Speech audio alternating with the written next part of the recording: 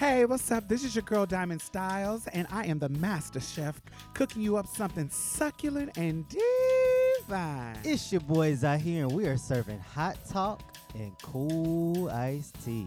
And I'm Mia Mix, here to set the tone and make sure the mood is right. So come on in and get comfortable. Pull up a chair, have a seat. You can even take your shoes off. Wait, not if your feet is down. Oh, hell no. Welcome to Marsha's Plate. The time has come for you to be the change you want them to be, yeah. No more running around filled with all hypocrisy, yeah. It starts from the inside, it spreads wide, and everything will be alright. Just know that it will be alright. It will be alright. It will be alright.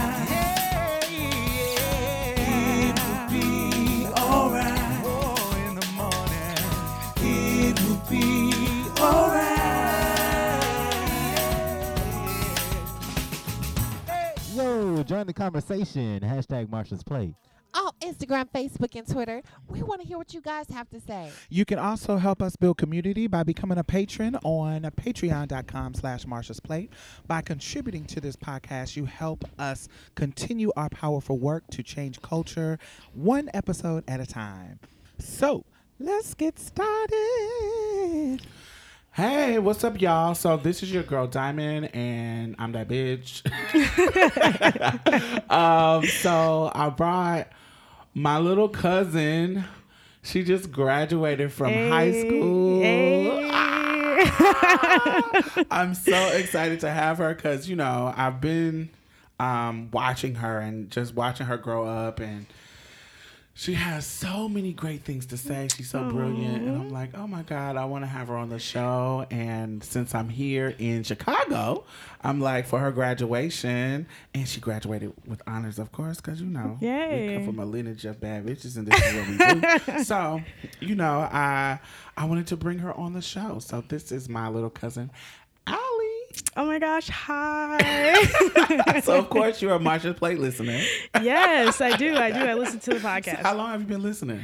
I've been probably for a year now. Okay. I think I was like whenever you first added me on Facebook, and Okay. like I saw like, oh, Diamond has a podcast. Like, let me go check this out. And so I checked it out. I think one of the first episodes I watched was, I think, I don't think Rakim was on it, but I think you were discussing sort of like your life, or like your early life, and sort of Right. like your dealings with your mom, and sort Right. of, you know, growing up in Indianapolis. Daddy's lessons, probably. Yeah. So it was just mainly about you and like Okay. growing up and sort of your trials and tribulations and stuff. So Okay. Yeah. So I didn't add you and Tay on my Facebook early on. Because Yeah. y'all were so young. yeah, Y'all were was a so while. young. And I was like, I have some raunchy adult stuff on there. And I was like, okay, I'm not going to add them. Yeah, it 'cause was like they're too it was a young. pinnacle. Like whenever it was like, oh, Diamond added me on Facebook. Like it's so exciting. like you feel like you've reached a level of like Yes. grownness to like consume. That's the truth. Yeah. Because I used to be really conscious of just what y'all saw. Yeah. And I was like, I don't know if they're ready for that. Yeah. But then when when y'all were at Rakim's graduation Yeah. and we were having all these conversations, I was like, oh, they're grown now. Let me go ahead and add them. Yeah. So it just changed the dynamic of, okay, I don't see y'all as the little babies anymore. I'm For like, oh my sure. God, they're growing up. Oh yeah. They have their periods. Oh my God. I was like, oh, Whoa. little babies. Little babies, I used to change their diapers and sing them to sleep. Now they're grown. Oh, So, well, welcome to the show. thank you. I'm excited. Tell me about what's going on in your life. What are your plans after, Yeah. you know, you graduated today. You walked down the Yeah. aisle today. I did. So, what's next? Well, I plan to go to college. I'm going to Howard University in Washington, D.C. We were talking about this earlier at breakfast. It was a long process. I wanted to go to an HBCU. I knew that like in the very beginning of my college process. Why are HBCUs important to a person that's just now graduating? Aside, I think the first part is like the influence from my family. You went to an HBCU, you went to Yes, Jackson I State, did. right? So like, not only did I see like the folks in my family who are like educated go to an HBCU, but like I saw what happened after that, which was like sort of success and like you know Right. a life after that. Because your like, mom went to Jarvis. yeah, right? she went to Jarvis Christian College. Yeah. And then Uncle Joe went to Jackson State. So like majority of our family members who are like Right. have higher degrees too, Right. like went to an HBCU. And then also my high school years were like a lot of struggles were happening. Like at one point I was literally homeless, right? Like, so I knew that I needed some like transitional time. And I knew that like PWIs predominantly white institutions weren't going to wait for me. Whereas like HBCUs would allow me to settle in and like provide me with the resources, support systems to, you know, get my life together in order to like transition into like this crazy thing called Right. college, you know? Right, exactly. And for me, Rakim, we were trying to convince Rakim to go to HBCU. He went to Ole Miss, but what we were worried about is I didn't feel like they were going to look out for him the way HBCU does look out for you. Like, for example, when I went to Jackson State, I was, because it was black folks on the staff, when I needed something to happen, Right. they made it happen. I needed my out-of-state fees waived. Right, yeah. And so I talked to the right person, did the right things, and they got my out-of-state fees. I don't Right. think I would have been able to do that at a PWI. No, most certainly not. Yeah, I think the camaraderie that's formed from going to an HBCU is magnificent. Right. I remember coming back. I went to ASD, which is Acceptance Students Day, and that I went to Howard's Acceptance Students Day. And I remember I bought apparel there, so I had a Howard sweatshirt, and I remember coming back from DC and I was in the airport, and the amount of like waves and shouts and people was like, "HU," and I was like, "You know?" So it was just like this sort of like all the black folks in the airport that you Yes. see, you know, your little aunties coming around, "Oh, baby, I'm so Yes. proud of Community. you." So it's just like the immediate sort of like camaraderie that's formed from like going to an HBCU. It's just magnificent. It makes you Yeah. feel good. It makes you feel like you have like other folks that are around you that like, Yeah. I'm down Your with you. culture. Yeah. Yeah. And then you graduated from one of the top high schools in the country now. And it wasn't, I wouldn't say that it's predominantly white, but there's some privileges that y'all have in this school. Oh, yeah, that for other sure. schools don't have. For Definitely sure, some for privileges. sure. But it was a lot of black people. So it was like, look, I would guess it was like 40%, like 40 and 40. Yeah, like it's around 40% there. white, 40% black, Yeah, yeah, yeah. and then 20% others. Is Yeah, that that's it? about right. Yeah. So, but y'all high school is not like ours. Like ours was poor. Y'all look like y'all got some technology, and No, yeah, that's a super interesting. y'all look like a junior college. If I wanna Yeah. think about when I walk through the campus and I see Yeah. what y'all have access to, it almost is like a junior college. Yeah, no, the students joke about that all the time. We're like, Evanston nothing but community college. I mean, Yeah. from the courses you're allowed to take, you know, to the size of the campus, right? Like how big our campus is. Like that's a privilege in itself, right? Like having space to kick balls and run around, having your own football field that's huge, you know, Right. having having two softball fields, having a huge baseball field, right? Those are like privileges Yeah. that we have, and we know like we're unique in that way. Is that one of the reasons why you end up staying in Chicago? Because I remember you were in Louisiana for school, and tell me about the differences that made you make the decision to stay in Chicago, even though the family moved back. Yeah, so like living in Louisiana, I think if we're talking about school wise, it was certainly kind of trash. Like Yeah. not, I mean, obviously from the standpoint of like feeling targeted like a lot, but even like silence, like What do you mean by targeted? so any little thing about dress coding, they'd try to like write you up, or like if you said something back in a way that wasn't like super disrespectful, but you were sort of like not being silent about being treated bad and like demanding that you be treated well and the others around you be treated well. Immediately it was seen as like disrespectful and like there was no dialogue. And so like you would just get a write-up and then you just start, like Black kids were building records in an educational institution.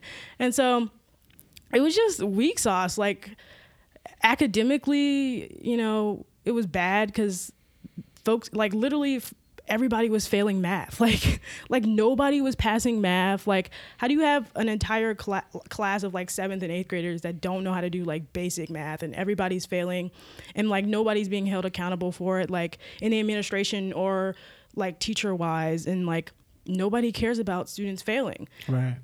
So it just felt like nobody gave a shit about you like in the institution. And so when we came to Evanston, my brother had came to Evanston before us. So Charles came to Evanston and lived before us. He was having some issues, same sort of issues, where it was in the, you know, educational space, but then also outside in like the streets and stuff like that. So Mom was like, just go to Chicago. So which is kind of strange because you would think go to Chicago with the well, it was stereotype really like, of Chicago. go to Evanston, right? Like Evanston is a suburb of Chicago. Right. So it's not really Chicago, but it was like, go to Evanston, right? And like live your life there. And like, at least you'll have a better education, right? Like you may be out in the streets, but like, at least you'll have a chance at like a better education, which can deter some of that, you know, outsourcing. So like we would visit him there like a few times. And after 1 or 2 visits, we were like, hey, this is kind of lit. Yeah. Like we came there, my brother had his own computer. Like we were like, y'all get computers here?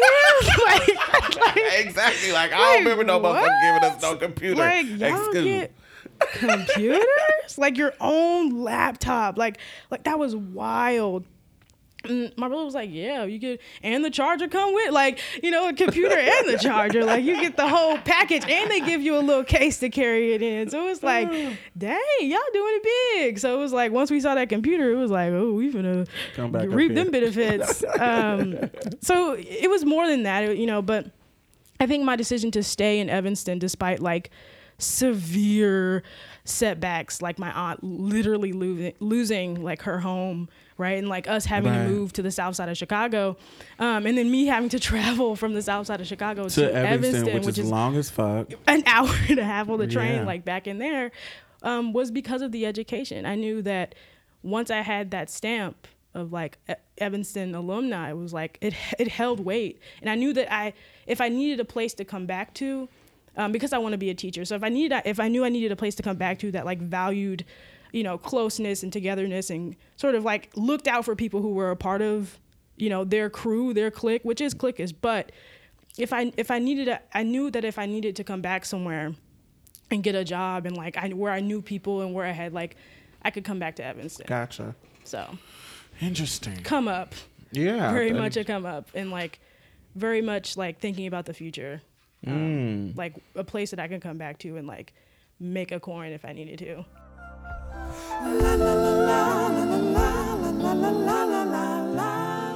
Oh my God, I want to thank all of our new patrons this week. Thank you.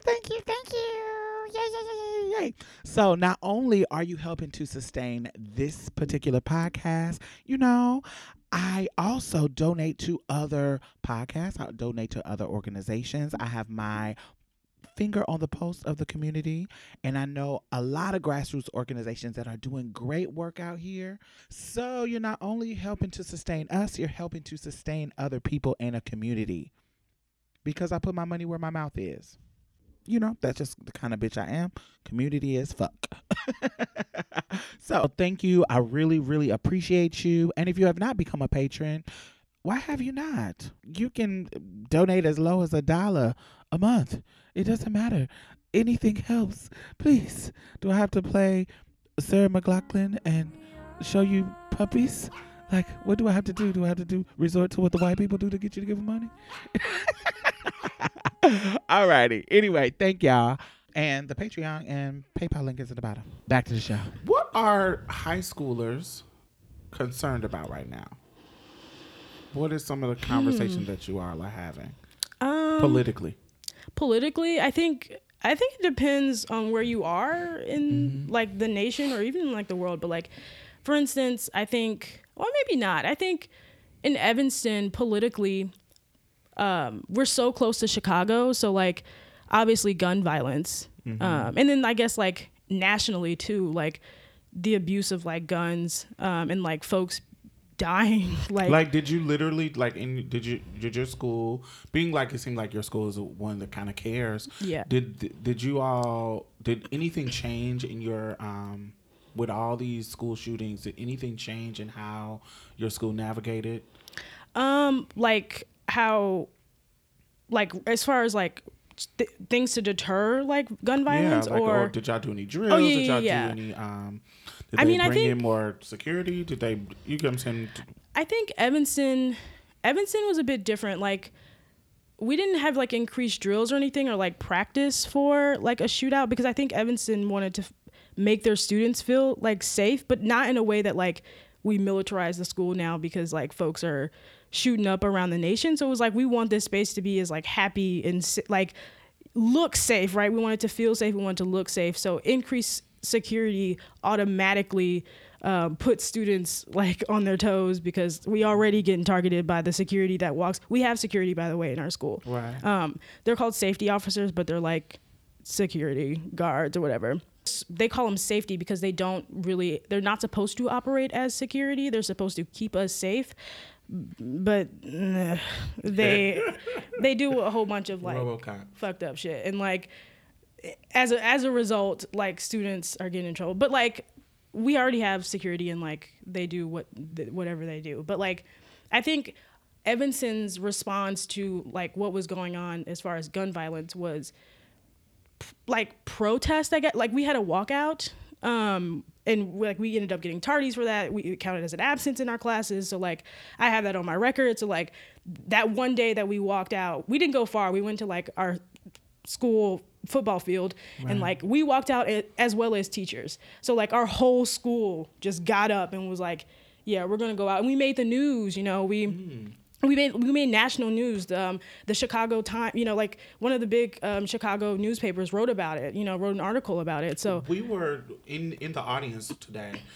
A lot of the parents were talking about, and even during who's the guy that was kind of leading it, the tall white guy? Oh, Dr. Witherspoon, he was our superintendent. Yeah. So even he mentioned it in some of his speeches or whatever, Yeah. that you guys brought in a lot of change with the protests that y'all were doing. Yeah, because it wasn't just for like gun violence either. If you There's think about like multiple the things, over yeah. sexualizing of women, right? Like, Yeah. and how that is an issue not just in the you know school, but that's outside, right? But Right. inside of the like educational institution, young girls were being like targeted, especially like girls of like thicker body types were being targeted. How so? So like this is bad, and I feel really bad like saying this. There was a time before we changed the dress code where if you were dress coded for having really short shorts, they made you put on sweatpants that said Dean's office, or like it had like Dean's or whatever on it. Right. So essentially you were labeled as like a whore, right? Like this, it was almost like a scarlet letter, right? Like if it was short shorts, they would give you like sweatpants and it had like Dean's or something on it, or they would give you a sweatshirt and it had like Dean's on it or something like that. Right. So essentially it was kind of like the scarlet letter, like you clearly weren't wearing something you weren't supposed to be wearing. And so like now you have the punishment of wearing this raggedy sweat jumpsuit looking like you from the jailhouse, Right. with Dean's written on it, you know? So that was sort of like the punishment for dress coding, or they would like call your parents and make you go home. So like just real like weird stuff, and sort of, so we were like real tired of it. And it was mainly the, you know, Girls. the black, right, the girls, black but girls. and then black girls were like the main ones being targeted versus the white girls who didn't have like, Who don't got no fucking body. So it's not sexualized because they built like right. little So boys. if a little cheek come out of our, you know, shorts, it's like, Stripper. yeah, it's like you been right Well, here they like ain't a got whore. no cheeks. It's like, okay. Yeah, it's like it don't really look, you know. Yeah. We can't have the boys looking at that. You know, what about the boys? So it was just real trash, and we had enough of it, and so we skipped class and we stood in like our main lobby and we were like, nah, we ain't going back to class until y'all sit down and like discuss a change. Right. And so what came out of that? So our dress code changed. So now we don't really have a dress code. And with that, it wasn't just like about like girls wearing short shorts, but now we can wear hats at school. We can wear a hood. We can put a hood on and like wear a hood. Whereas before we couldn't put it, like you'd walk into school and they'd be like, take off your cap. They'd be like harassing you like over wearing a cap. And like, nigga, it's wintertime right now. Like the snow is coming down or like it's raining outside. Like, let me take my hat off and pee? Like I'm gonna do it. So it was like little things like that that just was like bothersome and like harassment. And so where did y'all get that? Like, where did you get the idea? Because I come from a little small town. Just the idea of us protesting something in school never crossed our minds. Like, I didn't come from an era where we had uniforms in our school, but there was a lot of stuff that we were like, well, but they did. There was a dress code, and the black girls were predominantly targeted more so than the white girls for the exact same reason. But us protesting it or doing something like that, baby, they would have sent us to detention. We wouldn't have got any kind of response that we wanted. What gave y'all the idea? What gave you the mindset to do it? What made you think that it would work? What sparked this? Yeah, I think the commencement speaker talked about this today, which was like, I don't know if it's a commencement, somebody talked about this today, which was like our generation, and it's nothing new, right? Because generations have protested before us, but specifically our generation to like not take shit from people and like sort of stand up for what we believe in and sort of really speak up and like regardless of the consequence, right? Like I think we have and this could hurt us and help us in ways, right? Like our sort of I don't give a F about this sort of mentality. Right. And in a sense that like as far as protesting, like we don't care about like the detention. If all of us are down here and all of us are saying the same thing, and not only did we like protest, but before we protested, we started like a Facebook group on social media. I say we, but like other people did it, but like we were all like in part of it. Like somebody specifically started like a Facebook group, and in that Facebook group they had like a little, not a poll, but like sort of a survey question, and they sent the survey out, and like students detailed their accounts of being harassed in the hallways. Y'all better organize. Yes.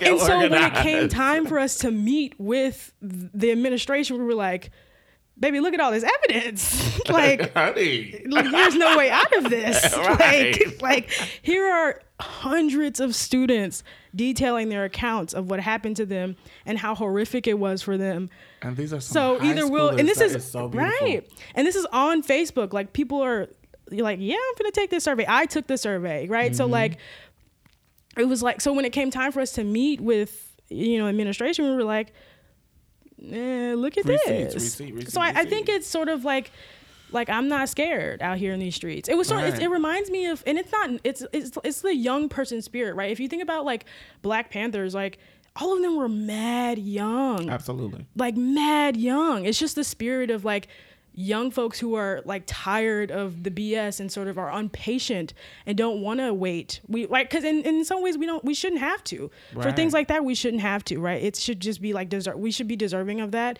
And so I think that is the cause of that, is because we are impatient and we don't take BS when we don't have to. And then people before y'all set strategies that y'all see worked. And when y'all see it work, it's like, okay, well, we're going to do what we know worked and apply it to what we need to make happen. And I think that's fucking beautiful. Yeah, for sure. That is so beautiful.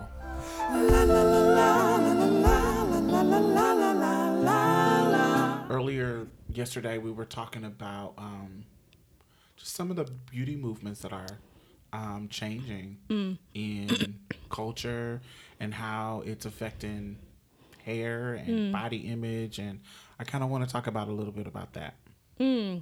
Yeah, I think yesterday we were talking about, like, I was telling Diamond about like how like I went natural, and I think I think I told you that yesterday because I'm currently wearing my hair straight, and so I was sort of in this feeling of like, I want my hair to be natural because I no longer feel right. Well, I don't know if this is weird. I'm not gonna say I no longer feel right when I have my hair straight, but it's like I no longer feel as jazzy as I normally do, Gotcha.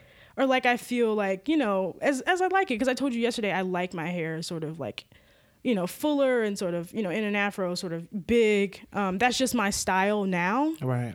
And like I said, I had to grow into that because when I was little, I mean, like when I was younger, in Southeast Louisiana, folks were not wearing their hair natural. And in fact, if you wore your hair natural, you was automatically like nappy. You didn't have any money to do your hair and go get it, you know, fried, dyed, and laid to the side. And like, you know, so coming to Evanston, there was like a complete culture change. It was like, you was uncool if you was wearing your hair like straight. Like, of course, people wear their hair straight there, but like the general trend is like young girls my age were wearing their hair natural, and it looked beautiful. Right. So me being able to see girls my age, young like black girls my age, wearing their hair natural, and it looked beautiful. I was like, ooh, like. And we come from a family where hair, some of those old school ingrained things we grew up listening to and hearing. Because I remember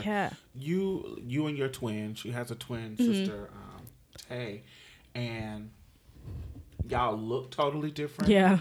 Y'all hair is totally different. Yeah.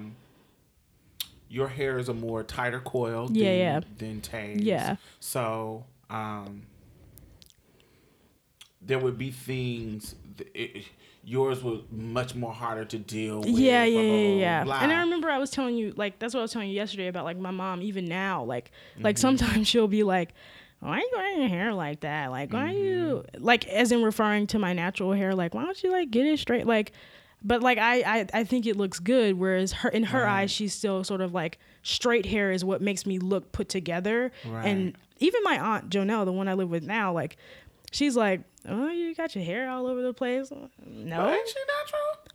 Yeah, she wears her hair natural too, but she still be thinking like fried, dyed, and laid to the side is like she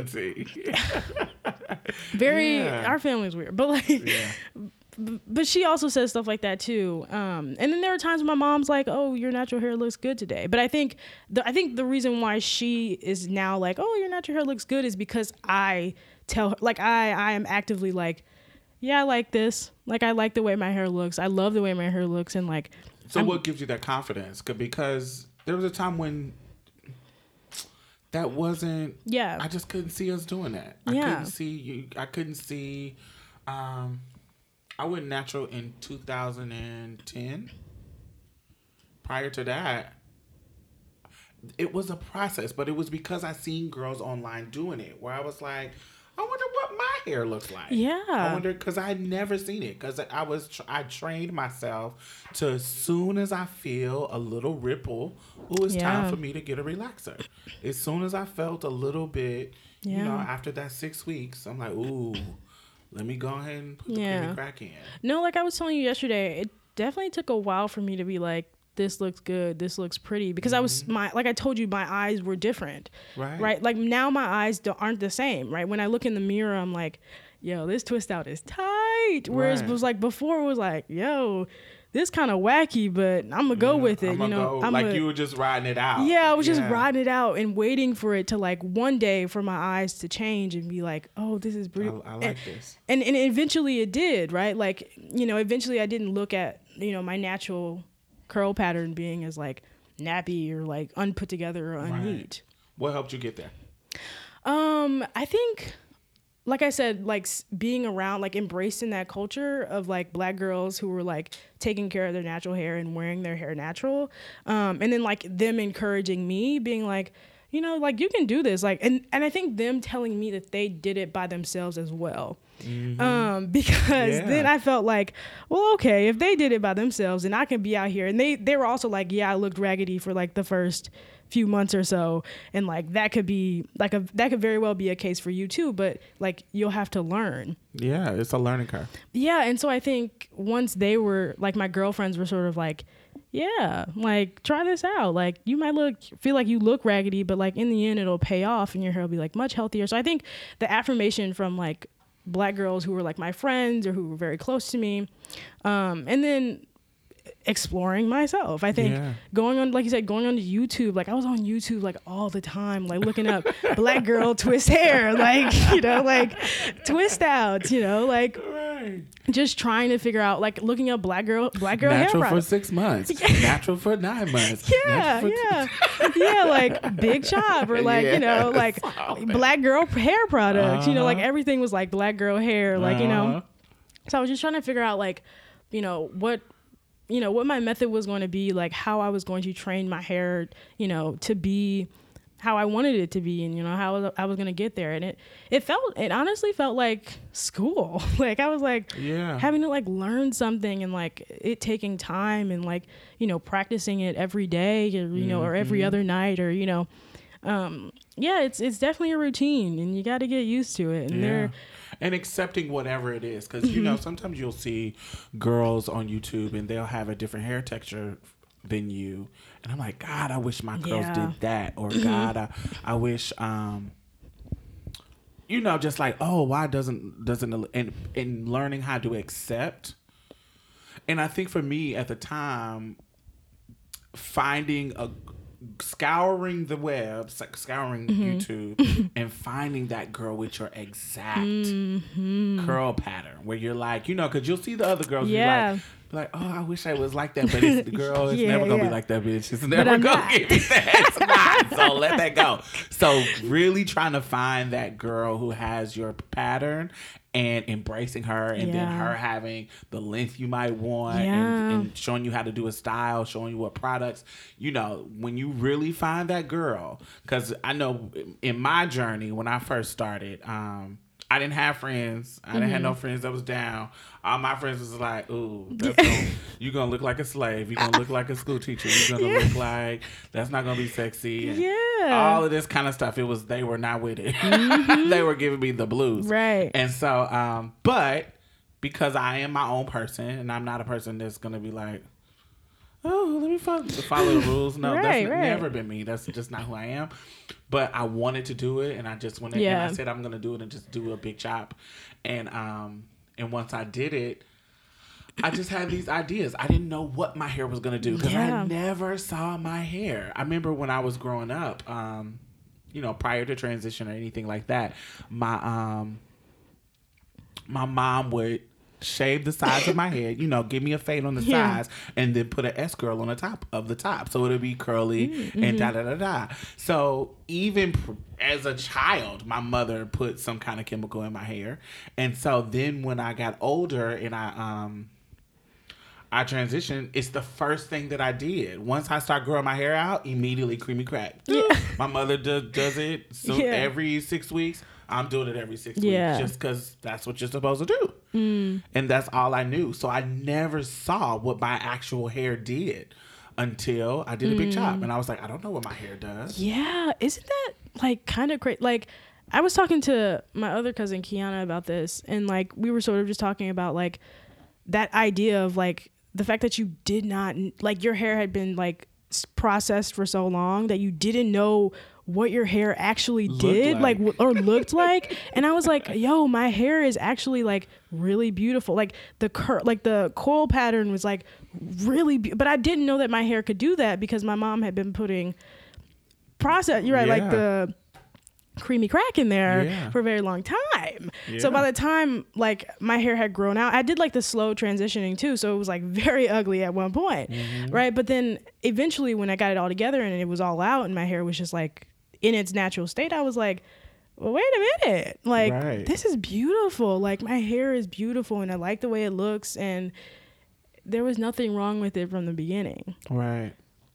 And then another thing that I sort of thought about was like, once I got to a point where I liked the way my hair looked, like the way I felt like inside was sort of like liberating, right? Like I didn't have to worry about like, oh, I gotta put that stuff in my hair again, because otherwise I'm gonna be looking a hot mess out here. It was like, instead, like I can take care of it in a way that isn't like pressure or something, or like I have anxiety about like my hair looking nappy at the root and like straight at the, it was like, it was like a lot of pressure and anxiety to keep up with, you know, the look of straight hair.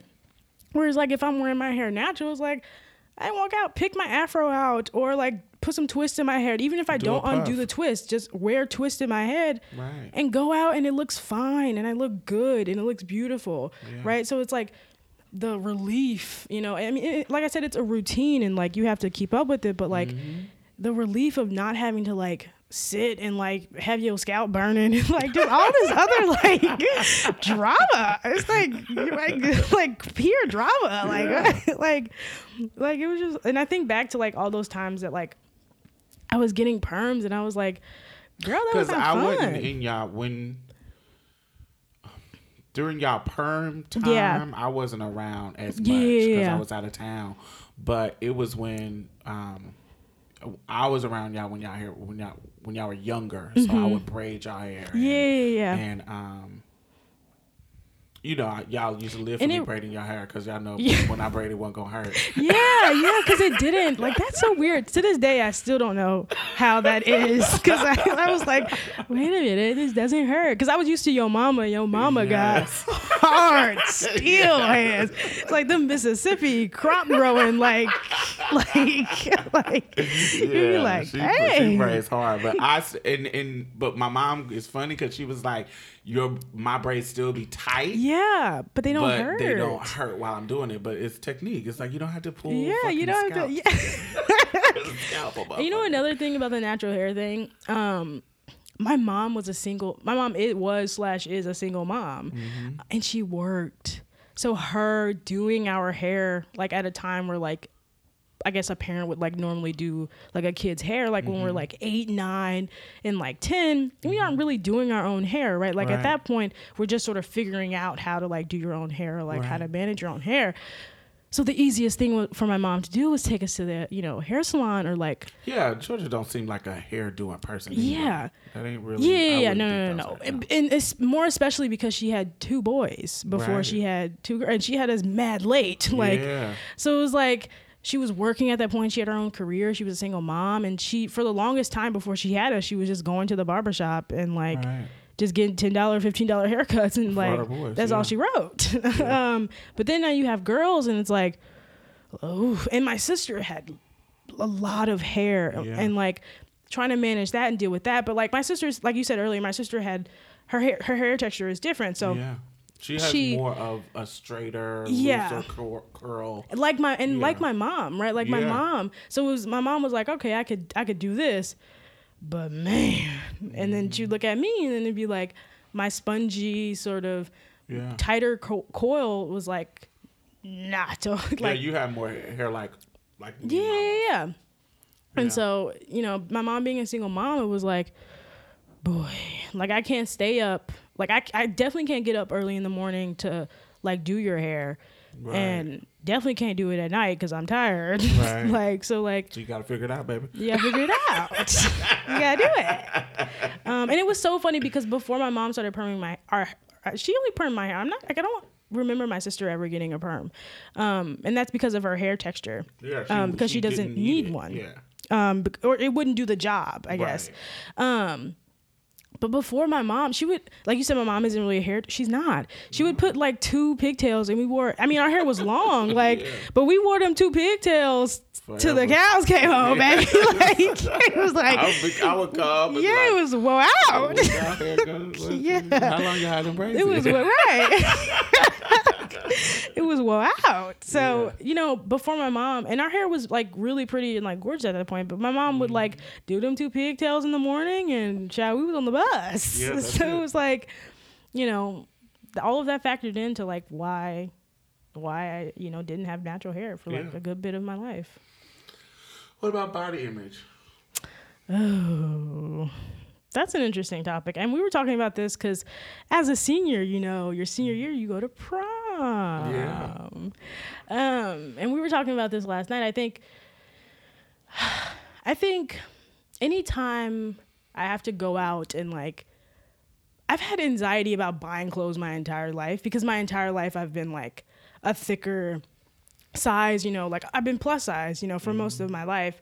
And so I think I've had anxiety for like most of my time, like going shopping, because I was like, oh, like I gotta go and search and find for like try to see if I can fit into this. And then I've always been like an odd size too. Like I've never been like, you know, an even size. I was like always in the middle. Like it was always like too big or too small. So like clothes would never really like fit me in the way that they should, or like the way that you know, companies were making them. So when I was going to prom this year, it was like, man, I thought shopping for, you know, events in the past, like small events, were a struggle, but for prom it just seemed impossible. Like plus size and prom just like didn't go together. Like it was sort of the same thing with the natural hair, like searching up in YouTube trying to find like natural hair videos, like searching on the internet trying to find like companies that made pretty prom dresses for, you know, that did make bigger you look like fucking a church homely mother. Like I'm like, don't nobody want to wear this? Like, what is this? Like, why is this a full black like church lady? Like, why? Like you look like you wear white stockings underneath it, like navy real, like black. Yeah, like Dark purple. real homely. Like, why am I in all these dark colors? Like, why can't I like get something bright and vibrant? So like trying to find a prom dress that I felt like matched how I felt in the inside, which was like beautiful and like, you know, sort of the struggle that I've had my like entire life of like trying to find like peace and happiness with being thicker, and you know, and so buying a prom dress was like bringing back like old feelings of like, oh girl, like, you know, So much so that you didn't want to go. yeah, I was telling you about this yesterday. Like at one point I just like was like it wasn't the only reason, but I would say it was bigger than the other reason. Like it was the almost the primary. Like it was like the struggle or the anxiety of like having to find a dress, and it seems so like simple and like, but it really wasn't. And like I was just so confused. Like I was like, to the point where I was calling my friend. I was like, girl, we need to start a boutique because these folks out here playing games with us, because they out here thinking we can't dress like pretty because we're on the thicker size. And that's not true. And like, it was real wild. And eventually I found a dress, but this dress was also not like perfect to my size. Like, you know, in other ways of like other girls, when they pick out dresses, like, you know, they can find their size, whereas like for me, my body is so like particular, and like it was a little big like in the bust area, but like generally it fit, and I felt pretty in the end. But yeah, it actually looked beautiful. Yeah, I can, once you pointed out some of the themes. Yeah, but I think if you had a little bit more time, right, you could have easily took those. Right. Oh, and let me tell you when to a tailor and adjusted those. Yeah, well, let me tell you when I bought the dress. The afternoon before. Oh, see, that's why. So I had waited so long, and it was sort of like I said, the anxiety was like, I dreaded this, and like my mom was like, "When you gonna buy a dress? When you gonna buy a dress?" And I was like, "Girl, I'm gonna get to it. Girl, I'm gonna get to it." So it was like trying to finish out high school, because we went to prom the Saturday. We got out like a Thursday, like it was like a week, and like the Thursday was our last day, and then Saturday was our prom night. So not only am I trying to finish out like school strong, and like I'm dealing with like grades and sort of like the stress of, you know, AP testing, but like I'm also having to like deal with the stress of like trying to find a prom dress. And it seemed so like arbitrary at the time, but like that's what are you supposed to be thinking about in high school? Yeah. Prom, graduation, testing. Yeah, that's normal. Yeah. And so, yeah, no, now that I look back at it, you know, I think if I had put a little more effort into it, like maybe the process wouldn't have been as bad, but I still maintain my claim, which is that there needs to be better plus size clothing. Yeah, for, of course. You know, for folks out here, because it's a struggle. Definitely.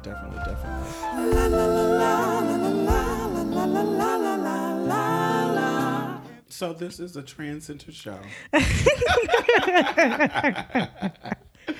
So one of the things that me and Rakim talked about is on our particular episode, you listened to it, and about him navigating me being a trans person as a sibling.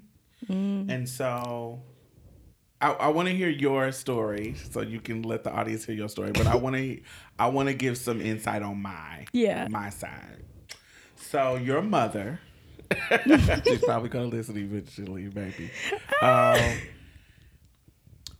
when your mother met me, I was living in my own place. I was 17. I was an adult. I was trans. I had graduated from high school. I was independent. I was my own person. Like, I wasn't I was a child. I was just 17, but I wasn't a regular child. I was a very mature, level-headed, graduated early, in my own apartment, paying my own bills with a job, doing my thing. Wow. And so when she met me in that process, your mother used to Bible thump me. I'm not surprised. You know, your mother used to... Who your mother is now is not who to me. Yeah. Like, in how you see her interact with me now is not how she interacts with me. Yeah, I'm when not she surprised. first engaged with me. And so I can't say that I liked her. But I can't say that I didn't either. Yeah. Because there's something that was fun about Georgia as well. There was something that I did like, and there was, when she got into the Bible thump shit, I was like, Girl. girl. I liked you up until this point. Yeah, and she would go there. And so as we got older, she was like, oh, I just was worried about you. I just was worried about what would happen. Da, da, da, da. And there's a part of that I think is true, but it's also a part of it that I think she hadn't experienced things. Yeah. She hadn't, she had some, it's just, she had to grow into who she is now. Yeah. And, and that takes time. Just real country as hell. Yeah, just real country as hell. And although she grew up in part of the time in Chicago too, she still was with country for as sure. people. Walnut Grove does something different to you. And so she used to Bible thump. So when she had Charles, she already had Charles, and not your oldest brother, but the one that came, her second child. She was going through issues with your father, and she was just in a lot of need, and so I don't know if she had burned bridges with my mom and my grandma, but it was a lot of times that I was there to help Georgia out, and she was there to help me out. I remember it was my first year in college, and I didn't have shit. Baby Georgia would come up and fill my refrigerator with food. Yeah. She needed a babysitter. Trying to go chase after Charles, I would be the babysitter. We just was, at that time in our life, we were just really looking out for each other. Yeah. Especially when she was mad at my mom and her sister. So when you all were born, she was in the midst of that. She was in the midst of just really trying to keep her marriage together, make it work out, and just going through just so much stuff that that Black mamas go through. And so me me really loving your mother for how she mothered y'all, because unlike my mom, and my mom, we all are close, and I love my mom. There's things about her that I love, but if I keep it real, if I take the goodness of my mom and the goodness of your mom and put it in one person, it would be the bombest ass fucking mom. Yeah. Like super mom. Yeah, it would be like the super mom. Yeah. Yes, because putting them together would be like such a good thing. And you could see that, like, not when to they cut you are off, together. when they are together. Like when Moochie lived with us, it would take sort of the weight off of, and then vice versa. Yes, so it was exactly. like, So the responsibility and, Georgia don't do no drugs. Georgia don't do none of that foolishness. But, she can be uptight sometimes too. So she just had a lot of stuff going on. So there was a part of Georgia that I admired, and then there was a part of her that made me want to be in her corner, like she was going through a lot of stuff. And so when you all were born, it was like, okay, y'all were beautiful baby girls. They were twins. And, you know, in my mind, I don't think about other people's children when it comes to like about telling them I'm trans and y'all were babies, so I wasn't thinking she was having those kind of conversations. But how the conversation started to happen, I didn't know how she was going to do it. And because you guys were her children,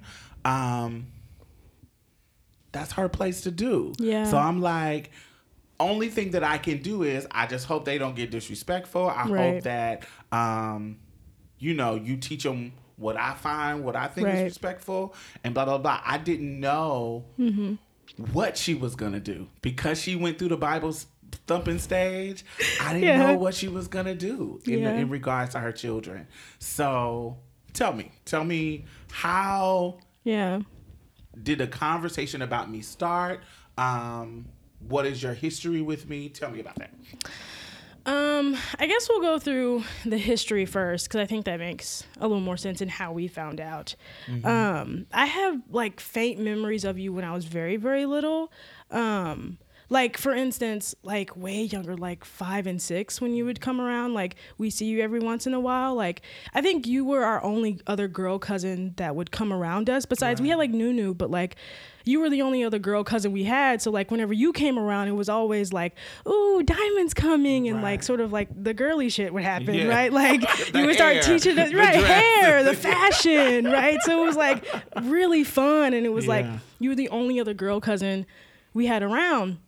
You were much older than us, right? But like, it was still like, yay, Diamond's coming around. And because my mom wasn't, like my mom's not like she's like tomboyish or anything, but she sort of had other things going on. So like having you around sort of like filled in the void of like someone, like a girl that we could talk to and sort of like hang out with, talk about hair stuff, talk about fashion. So those are my like early memories of you.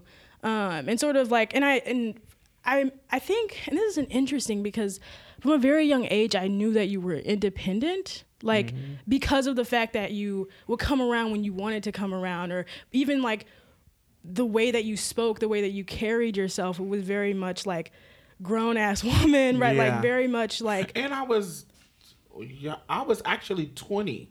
Yeah. I was about, when y'all were born, that month I was turning 20. Yeah.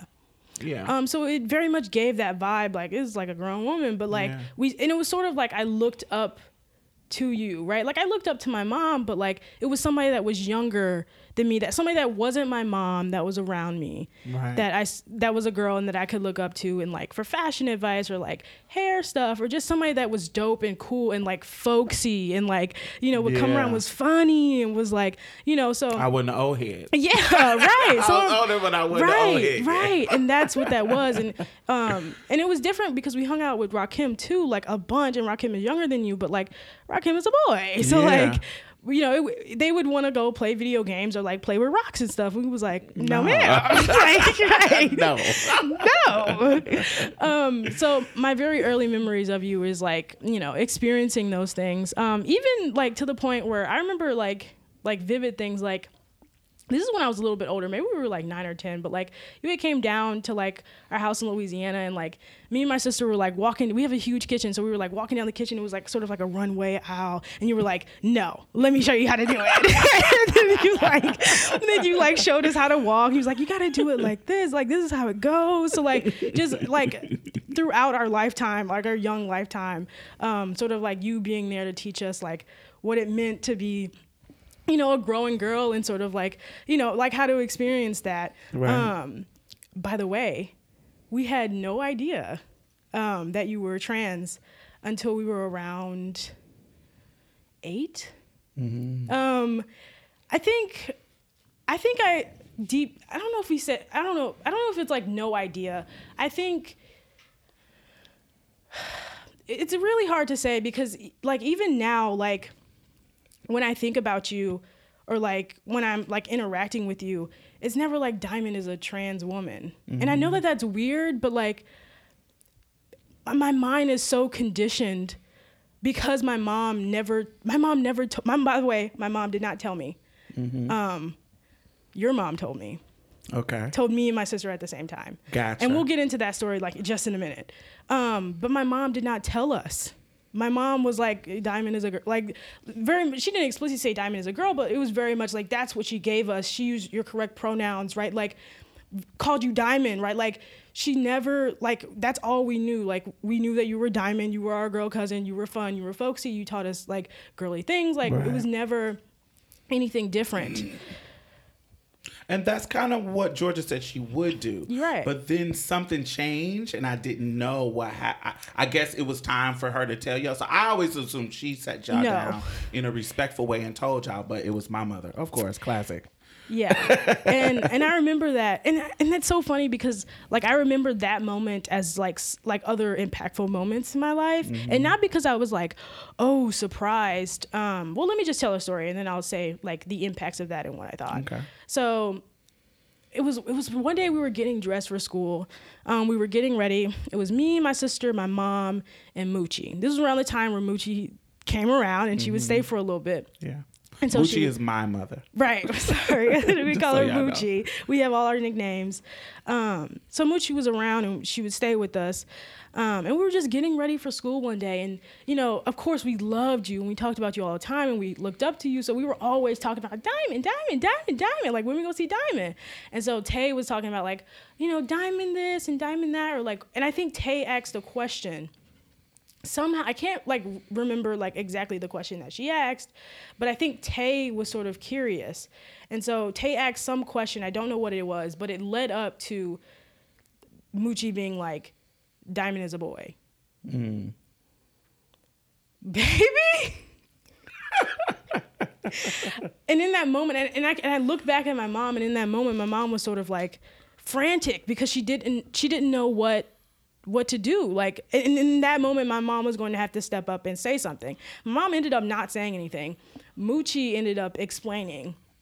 She was like, well, you know, Diamond is a boy, you know, but she, you know, and so she was sort of like roundabout telling us that you were trans or that you were not, your sex was not female, you know, like, and so she went about like telling us that, and then sort of explaining it in like, you know, a folksy way, not really like in like, you know, not any correct detail, terms. just... The fact that she said Diamond is a boy, just, you know, like, like we was like, what are you talking about? Diamond is a boy. Like, what are you, Diamond is not a boy. Like, and like almost if I were looking at her like, girl, what are you talking about?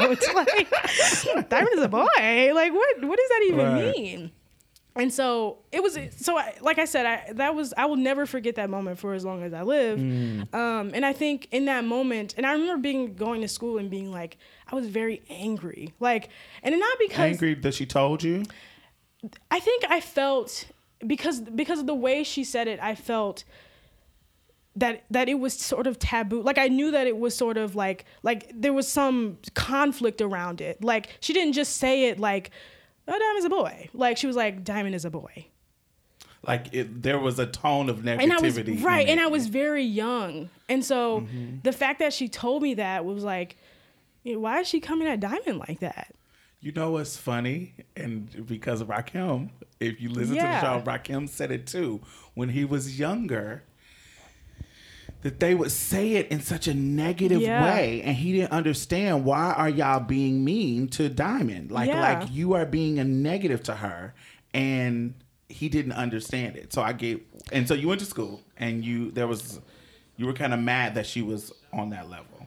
I didn't want to interrupt you. Yeah, no. So I just remember being like kind of angry. I was like, why is she coming at Diamond like this? Like, you know, like what has Diamond done that has like upset them, or not upset them, but has put tension in these words, like in these sentences that are coming out? Like what did Diamond do to make like the tone of an entire room just sort of go down, you know? And it didn't change how I felt about you at all. Right? Like, I still loved you, like, regardless, right? Like, and I think that was like a real power. Like, clearly, like you talked about like earlier, like, you know, how you looked out for us, how you looked out for my mom, and like clearly like that impact like was clear to us at some point, even though we might have been very, very young, but like clearly that was instilled in us to a point where like, even if somebody was shitting on you or like spilling your tea or like, you know, coming at you in a way that was negative, we were like, we don't give a fuck. Like, what? Like, what are you trying? What are you doing? Like nothing you can say can change the way I feel about Diamond, you know?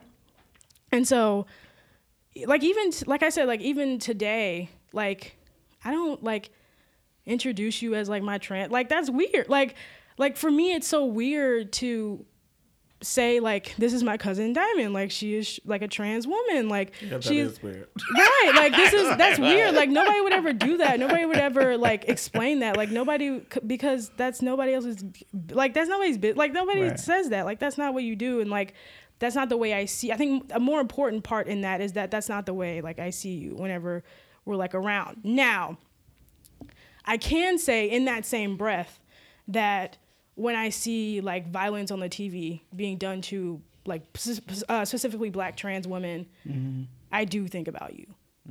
How so?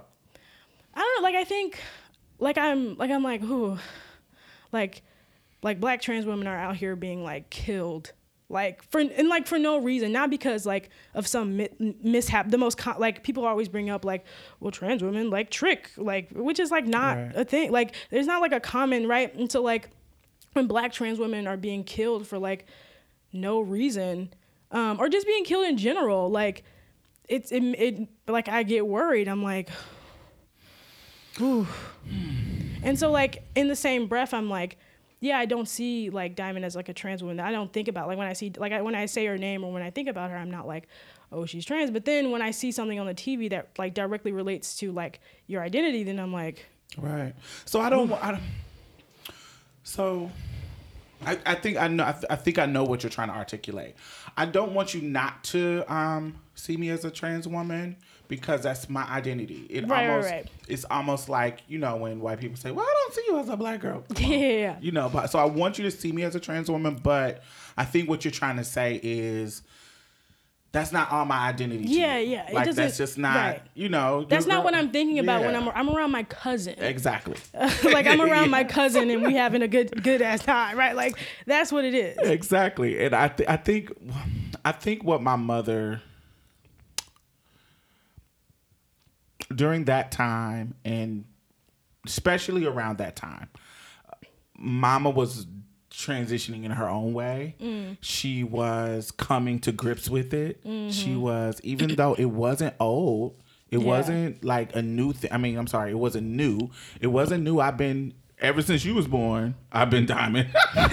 and it's since I was like 13, 14. Wow. So before I met your mom, your mama has met, now when I was a baby, when she met me, when I was like 2 weeks old, you know, but in my adult life, when I met your mom, I was Diamond. It wasn't new, but during that time, you know, she was still growing and still getting over it. And I think that she, especially when she gets to drinking, Yes. I think that her true feelings start to bubble up. And I think that that's just something. That's just something. And I'm glad I know that story, because not that I thought Georgia was saying anything negative. Nothing. I didn't think anything like that. But I thought that she said, okay, well, it's time for me to explain this. No. I didn't know that it was my mother. No, there was no sit down. There was Diamond is boy. Yeah, it was a very direct, So it was very, like, abrupt and sort of like this whole time. No tenderness about it. Yeah, and so it was like this whole time we've been like nothing, like, very, like, too, like, you know, like, very straightforward, and then all of a sudden it's like, whoa, yeah. Interesting. I know a dynamic that I kind of thought about as well when I was thinking about having this conversation with you, because y'all are girls. Dealing with y'all had much less anxiety than dealing with Charles. Ooh. Because even though Charles treated me the same way y'all did, so Charles never have treated me any kind of way, because I've been around him since he was in diapers too. Right. So never had any kind of issues with him in particular. But because he's a boy child, and I would hear people say stuff to Georgia, y'all mother, like, not in front of me, but they would say, well, you don't think that having her around your kids would influence them and or confuse them? And it would never be about y'all because y'all was two girls. It will always be about the boy. It would never be about y'all. Like, questioning me being around y'all was never something they brought up. But questioning me being around Charles was something that was always brought up. So there was a lot of anxiety with me being around Charles than as compared to y'all. The weirdness around, like, Deanie and her children and all that churchy stuff. So Deanie is a sister of our aunt. She's our aunt. And, you know, they live a really kind of Christian-y life. And so, and they never treated me bad, but there was conversations that I heard about when I wasn't around. Did you ever hear any kind of conversations that were kind of weird and strange? Yeah. Specifically with like one of her children, like just being in the car with this, like with her particular child, and like them being like, you know, well, you know, I don't really like, you know, I don't have any problem with Diamond, but, you know, I don't really like support that, or like, you know, I don't really like agree with that like lifestyle, you know, just like sort of like the slick, shady shit that's like, I'm not directly saying that like I hate on Diamond or like I'm gonna like perpetrate violence against her, but I don't agree with what she does, which is just as like violent in you saying those words, just as if you were to like physically act violence onto Diamond. I remember she's talking about cousin, we ain't gonna say her name, but she's talking about one of our cousins, and now mind you, like we've said, I've been really independent. Yeah. And so the funny thing is this particular branch of the family, I wasn't really close to. Yeah. I didn't really I probably only seen them in my life totally. Yeah. A total of like 3 or 4 times. Yeah. And this particular person, I probably only seen her once. Like literally once. Yeah. Maybe twice. And I'm saying twice just to kind of cover her twice, but I don't really remember it. I remember being at their house once. At the house with Deanie and Joe.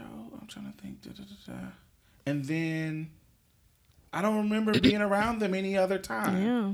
So, and I've had this incident with other people in my life where they really just volunteered this opinion. Yeah. And I'm like, I don't even come around you. So like what? I'm like, I don't even see you. So why are you even having these conversations about whether or not you agree or disagree with a lifestyle or anything? Yeah, weird. And super weird. Like it, to me, it was like, it doesn't make sense to me.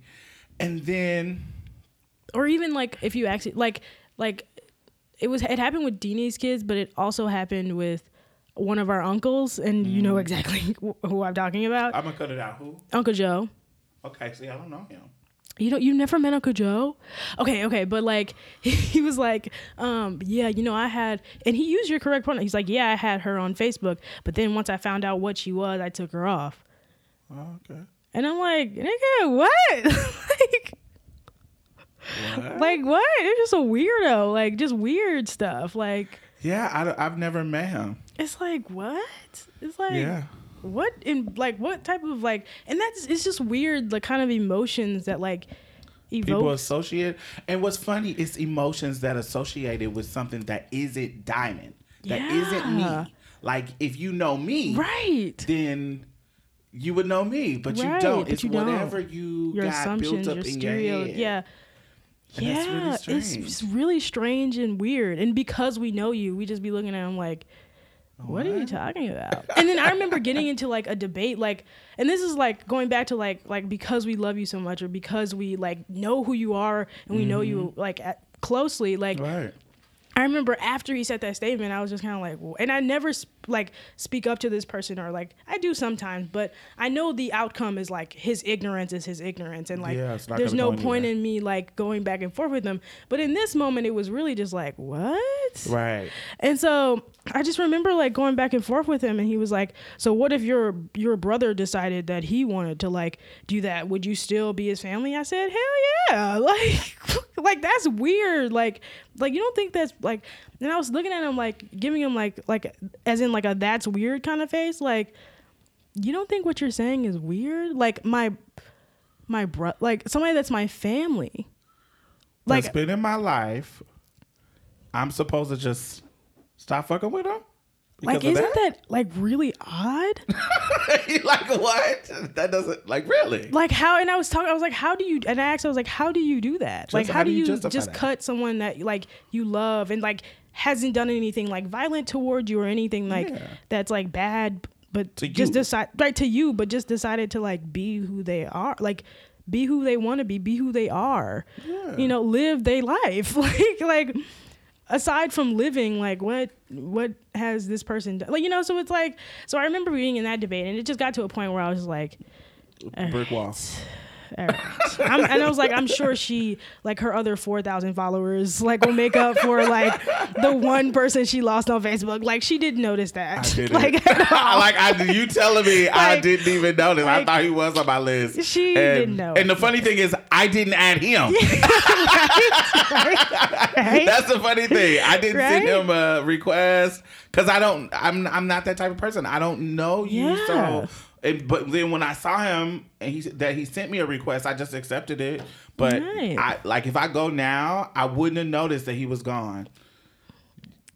It's like strange. But weird. then back to the cousin. But then she comes to my city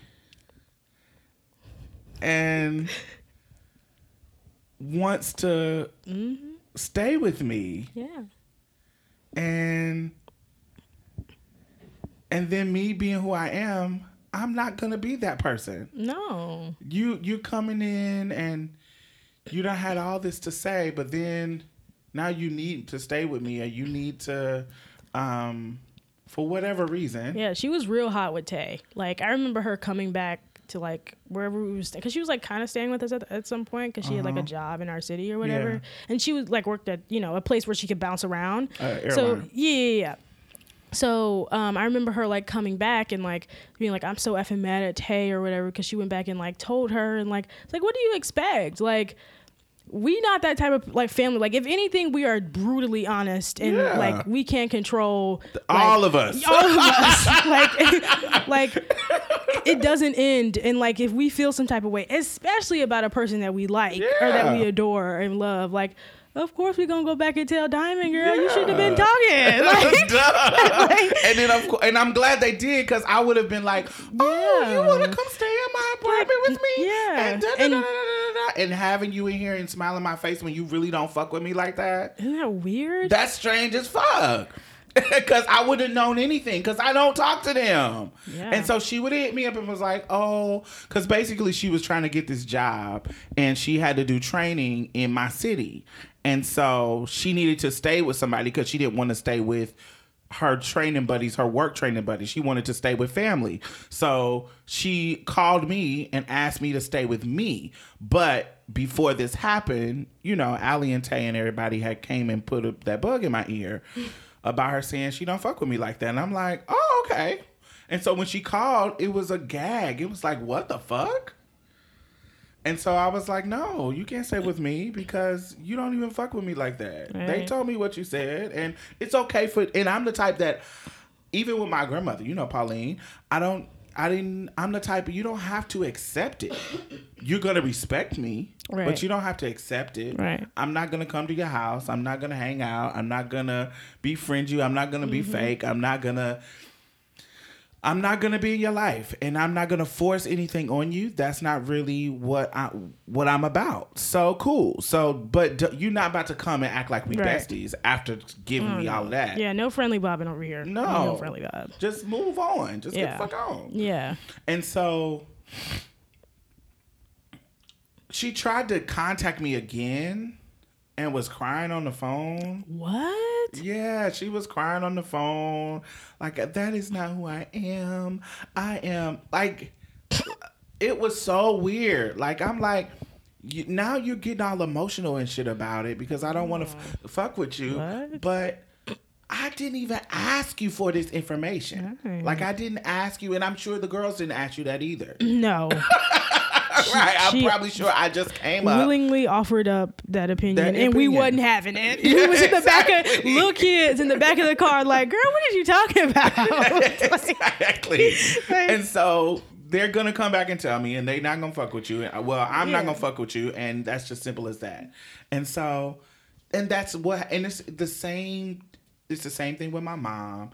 It's the same thing that just seems to happen generally with people. They want to share their opinion about it, and don't nobody really give a fuck. Weird. What? Like, Yeah, it's strange. so strange and so weird. And I'll never understand it. Like, and I'm so, I'm just so glad. Like, I feel, in some way, I feel privileged. Like, like in the fact that, like, I'm privileged enough to, like, have been lucky enough to grow up not being as ignorant, or like I'm privileged in that my mom chose to raise me in a way that I wasn't violent to other people. Right. Whether that be physically or verbally. Right. Cause like when words have power and in the kind of impacts that you have on other people, can sometimes lead to like actual physical violence. Right. So in a lot of ways I think about that all the time, is like, man, I'm kind of privileged.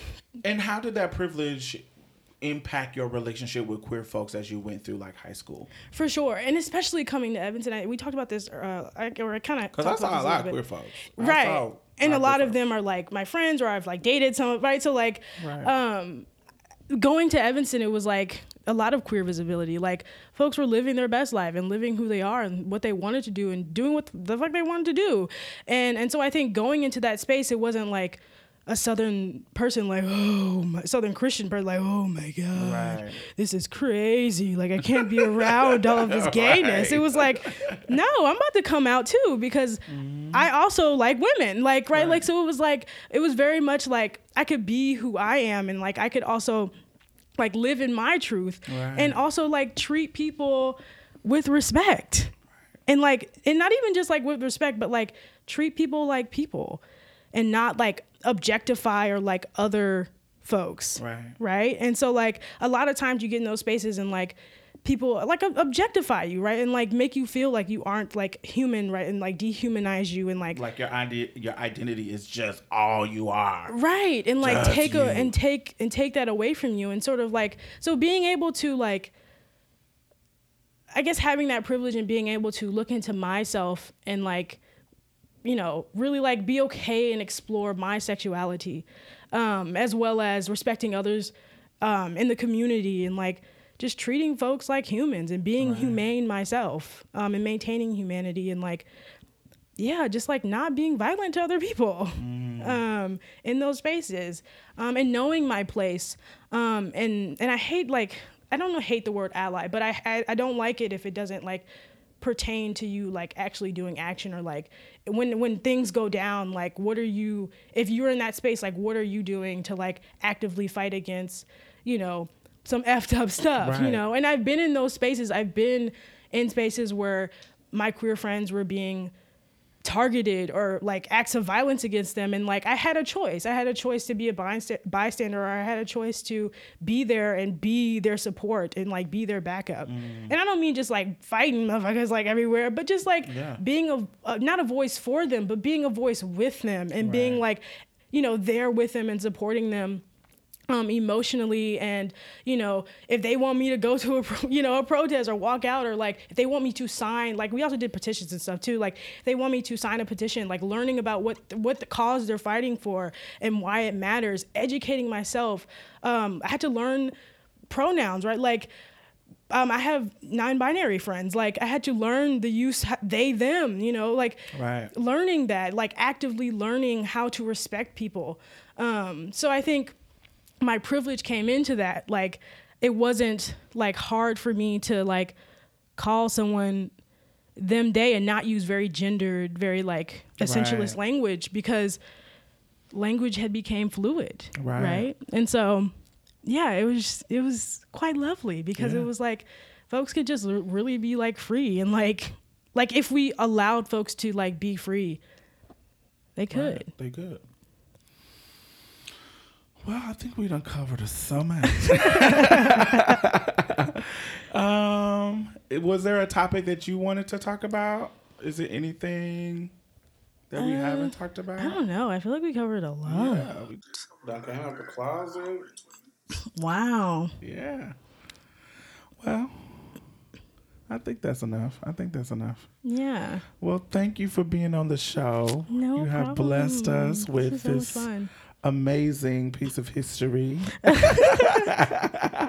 I think like I said, like going into that privilege, I think it's just such like an interesting, and unique is a weird word, but it is sort of unique experience. Like how many people can grow up like saying that they trans family member close to them. Right. And like had to like confront and not deal with, but had to confront sort of the conflict that came around folks being violent towards you, and like having to like, you know, step up and being like, no, I'm not just going to sit here and let you like talk about my cousin and like treat her any kind of way. Like, you know, and so, yeah, I think that's interesting, and I don't feel burdened by it like at all. Like it just feels like something that like I want to do and like I want to be a part of. And so, yeah, and I love you. Well, thank you. I love you too, darling. Yeah. You are brilliant.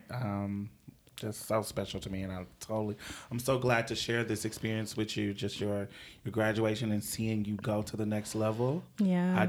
I know you're gonna go to Howard and wear it the fuck out. So, you know, I hope y'all bitches is ready up there. Yes, they're not ready. And I plan to take like a lot of like these experiences.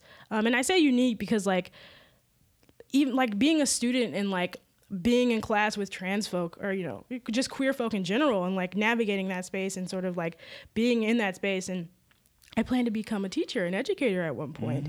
And I will have trans students, I will have queer students in my classroom. And so like, I think it's just that's why I say I feel so privileged, because I've been in classes where my friends have been like disrespected and like blatantly disrespected and just like treated like inhuman. And like, I just been kind of like, man, like if I was up there, like we just be like embracing everybody and like, you know, just like this would be a totally different space. And I feel like privileged enough. Like it almost feels like you gave me sort of like an experience that like I can take and like sort of like not change the world, but like, you know, like make change spaces, your corner of the world. chase my like things that I have control over, sort of like use my experience and like, you know, make things like the way it should be, and like you know, make it very like normalize it and make it very like safe, like I don't know, and comfortable. So yeah. Well, thank you. Beautiful. Yeah. Tell everybody where they can find you. Social media is like kind of wacky for me. I have Facebook, like Alex Bowling, and like you tagged me, so they could really find me there. But I've been off of social media for like a very, very long time now. Yeah. I'm not really like, and I think just because I'm like such a private person that like, and that's okay. Yeah. And like, and I'm getting into that more, but like, yeah, I'm not really. So you can find me on Facebook, Alex Bowling. All right. And that's where you can find me. Well, that was a show, y'all. I hope y'all enjoyed. We will see you next week. Say bye, Allie. Bye.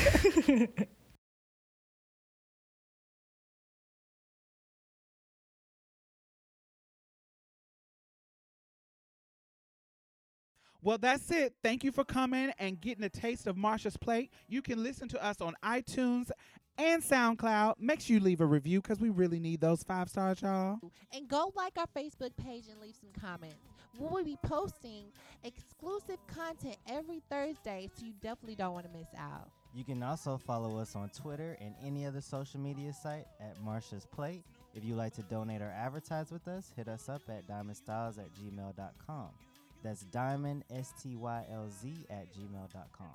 And that's it for us, y'all. Bye. Bye-bye. You gonna say bye, Mia? Oh, bye, y'all. Every little thing's gonna be alright.